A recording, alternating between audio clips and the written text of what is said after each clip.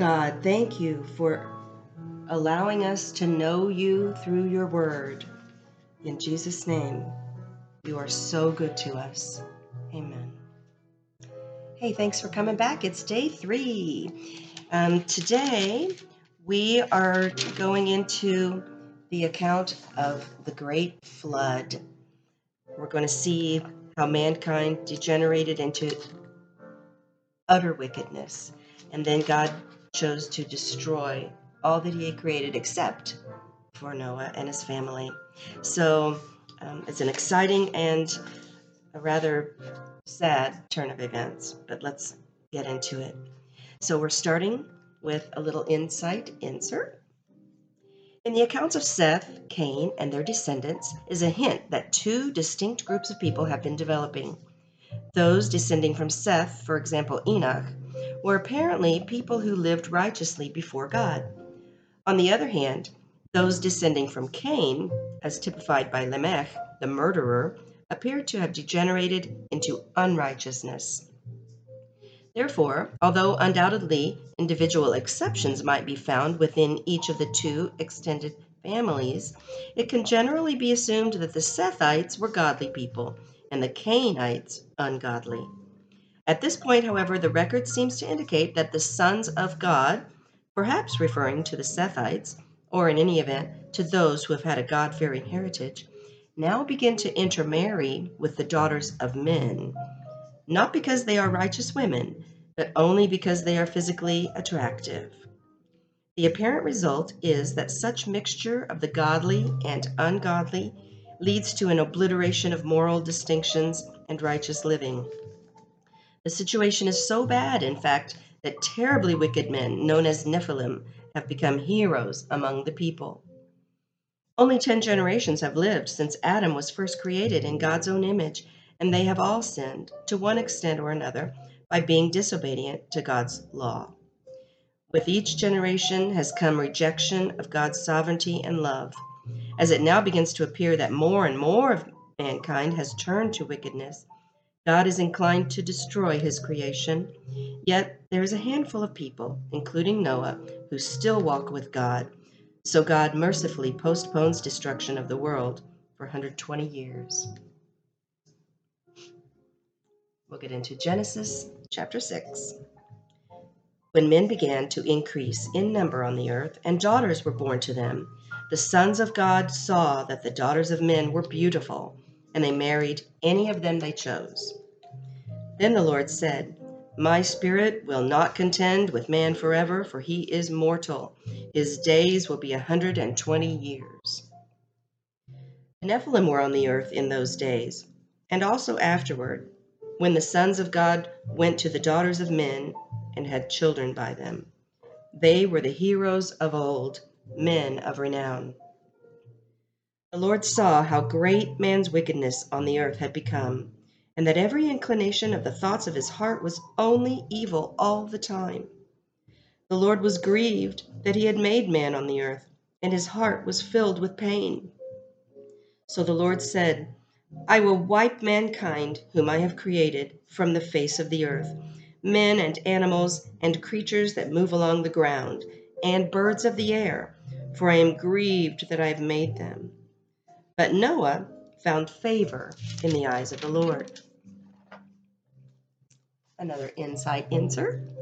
Because of the degradation of the human race, God has reluctantly decided to destroy mankind from the earth. Yet there is a remnant of righteous men and women who comprise the family of Noah, and God looks upon them with mercy. God warns Noah that he will soon unleash a flood of waters upon the earth that will destroy all living creatures. Noah is instructed to build an ark or ship in which he and his family, plus pairs of each kind of living creature, will be saved from destruction. Despite undoubted ridicule from curious onlookers, Noah and his sons act in faith and construct the ark. As the rains begin to fall and the springs pour forth water, Noah's family enters into the ark with the various animals and prepares for the most cataclysmic event in the history of the earth, the Great Flood. The flood comes 1,656 years after the creation and will last for the better part of a year. After 40 days and nights of constant rain, the waters will cover the mountaintops by more than 20 feet before beginning to diminish on the 150th day. The mountains will once again be seen on the 224th day, and a raven will be sent out 40 days later in an unsuccessful attempt to find evidence of life. Then, apparently, after a lapse of 7 more days, a dove will be released once each week for 3 weeks. On the second week, the dove will return with an olive branch, which gives Noah evidence of new life on the earth. And on its third release, the dove will disappear altogether. Still, Noah will remain in the ark until the ground is completely dry. Finally, after 370 days inside this unusual vessel of human and animal cargo, Noah and his family will emerge to a new life of promise with God's blessings. And back to Scripture. This is the account of Noah. Noah was a righteous man, blameless among the people of his time, and he walked with God. Noah had 3 sons, Shem, Ham, and Japheth. Now the earth was corrupt in God's sight and was full of violence. God saw how corrupt the earth had become, for all the people on earth had corrupted their ways. So God said to Noah, I'm going to put an end to all people, for the earth is filled with violence because of them. I am surely going to destroy both them and the earth. So make yourself an ark of cypress wood, make rooms in it, and coat it with pitch inside and out. This is how you are to build it. The ark is to be 450 feet long, 75 feet wide, and 45 feet high. Make a roof for it and finish the ark to within 18 inches of the top. Put a door in the side of the ark and make lower, middle, and upper decks. I am going to bring flood waters on the earth to destroy all life under the heavens, every creature that has the breath of life in it. Everything on earth will perish.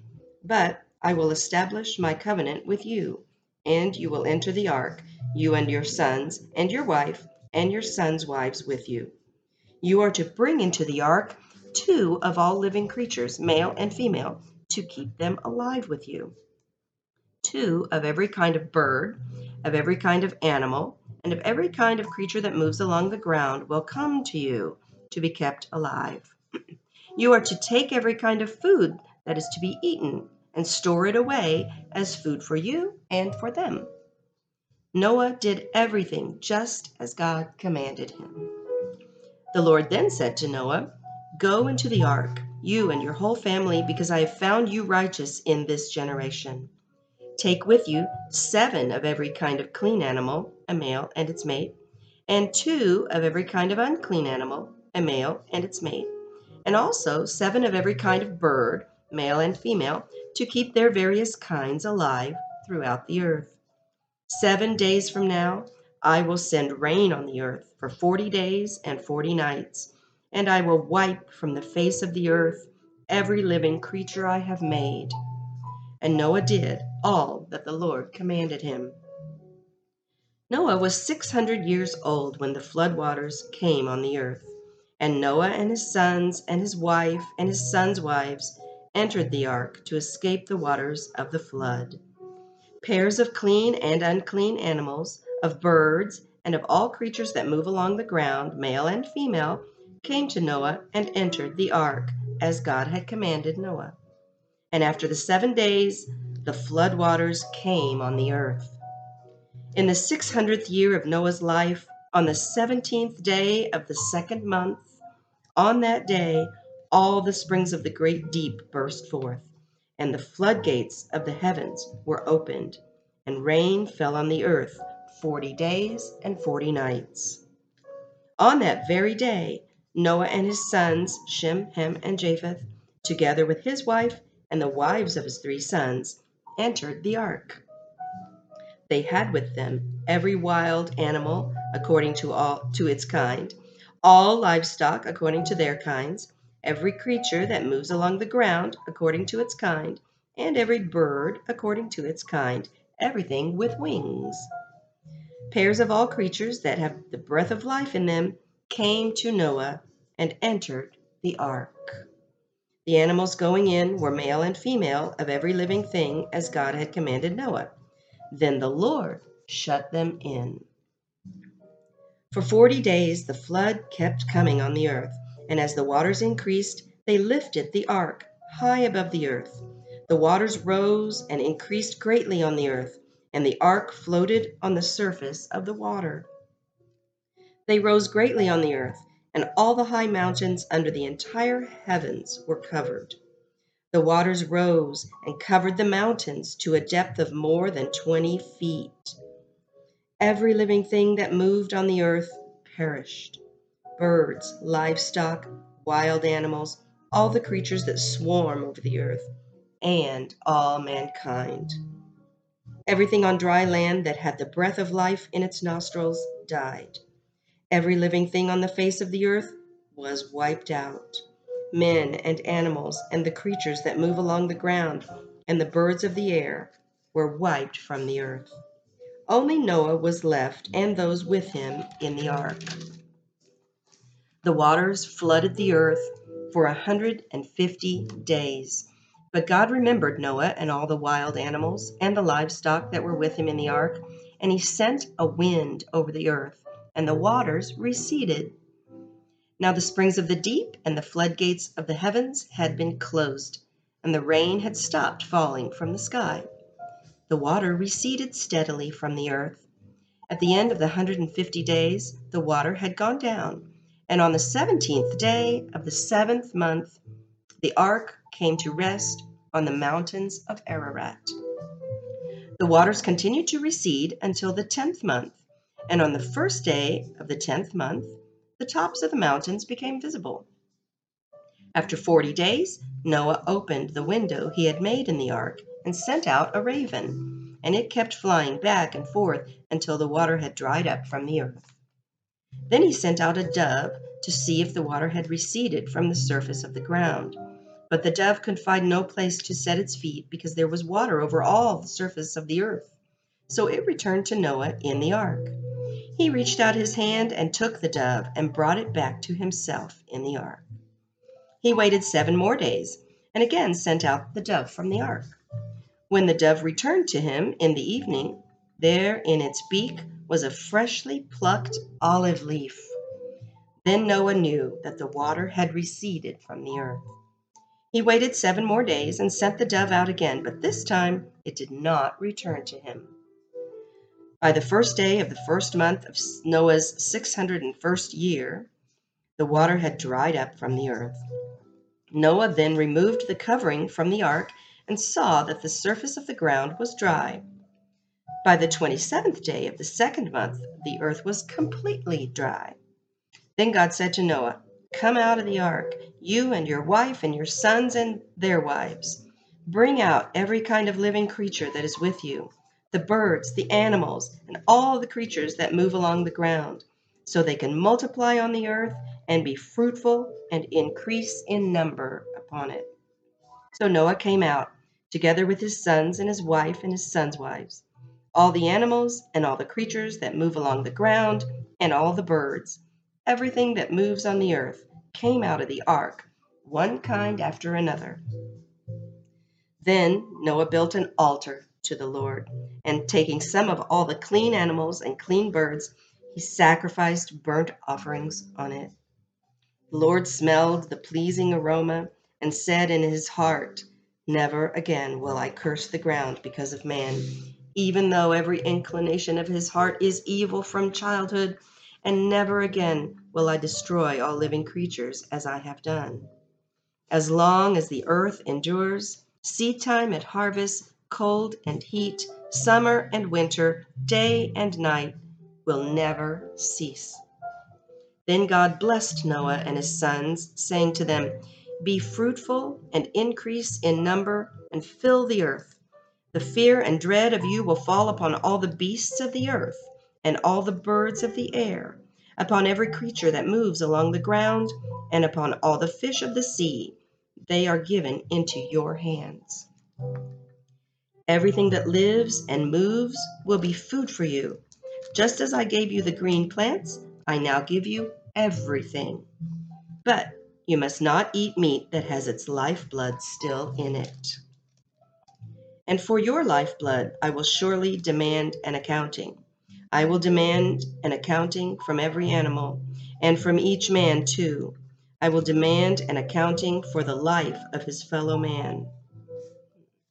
Whoever sheds the blood of man, by man shall his blood be shed. For in the image of God has God made man. As for you, be fruitful and increase in number, multiply on the earth and increase upon it. Then God said to Noah and to his sons with him, I now establish my covenant with you and with your descendants after you, and with every living creature that was with you, the birds, the livestock, and all the wild animals, all those that came out of the ark with you, every living creature on earth. I establish my covenant with you. Never again will all life be cut off by the waters of a flood. Never again will there be a flood to destroy the earth. And God said, This is the sign of the covenant I am making between me and you and every living creature with you, a covenant for all generations to come. I have set my rainbow in the clouds, and it will be the sign of the covenant between me and the earth. Whenever I bring clouds over the earth and the rainbow appears in the clouds, I will remember my covenant between me and you and all living creatures of every kind. So God said to Noah, This is the sign of the covenant I have established between me and all life on the earth. Another brief insight insert. What God accomplished in the flood was the eradication of a corrupt and degenerate human race. Even such ancient traditions as the Gilgamesh epic of ancient Babylon confirm early acceptance of such an extraordinary deluge. Beyond its own historical context, the flood stands as a symbol of the destructiveness of sin and the grace of God in saving those who would act in faith through righteous living. But the human condition, even among the righteous remnant of Noah's family, is such that sin soon finds its way back into the lives of even those who were saved in the flood. To document man's continued fallen state, the Genesis account records an incident in which Noah drinks himself into a drunken stupor, and Ham shows a great disrespect for his father, Noah, whom he finds not only drunk, but naked. Noah's response upon learning of Ham's disrespect is to utter a curse against Ham's son, Canaan, a curse presumably intended as a prediction of servitude on the part of Ham's descendants. As the biblical text unfolds, it will appear that the descendants of Canaan, who are known as Canaanites, will be the same ethnic stock as the people known as Israelites, and indeed, at times, will be in servitude to the descendants of Shem and Japheth. Back to Scripture. The sons of Noah who came out of the ark were Shem, Ham, and Japheth. Ham was the father of Canaan. These were the 3 sons of Noah, and from them came the people who were scattered over the earth. Noah, a man of the soil, proceeded to plant a vineyard. When he drank some of its wine, he became drunk and lay uncovered inside his tent. Ham, the father of Canaan, saw his father's nakedness and told his 2 brothers outside. But Shem and Japheth took a garment and laid it across their shoulders. Then they walked in backward and covered their father's nakedness. Their faces were turned the other way so that they would not see their father's nakedness. When Noah awoke from his wine and found out what his youngest son had done to him, he said, Cursed be Canaan. The lowest of slaves will he be to his brothers. He also said, Blessed be the Lord, the God of Shem. May Canaan be the slave of Shem. May God extend the territory of Japheth. May Japheth live in the tents of Shem, and may Canaan be his slave. After the flood, Noah lived 350 years. Altogether, Noah lived 950 years, and then he died. And that was day 3. All right, I I found a couple of interesting things going through here. So Ham's disrespect apparently was just telling his brothers, oh, look at Dad. He's in his tent, drunk and naked. And that was very disrespectful. I also, the whole thing about the animals in the ark, I wonder, did those animals get along with each other? Because animals today fight and eat each other, but they must have gotten along in the ark. And they were in there for so long, many of them probably reproduced, possibly. I don't know. But I do have to say something about the rainbow. It's a beautiful, beautiful symbol of God's promise of and mercy. And not to get into anything, but I just want to say that no one can change the significance of the beauty of the rainbow. And I'll leave that at that. All right. Let me see if there's anything else I wanted to mention of that. The Nephilim are very interesting. Is a very interesting topic to think about and study. I plan to do a little more of that in the near future. But I think that's about all of the points to ponder that I have today. Have a good day. See you tomorrow.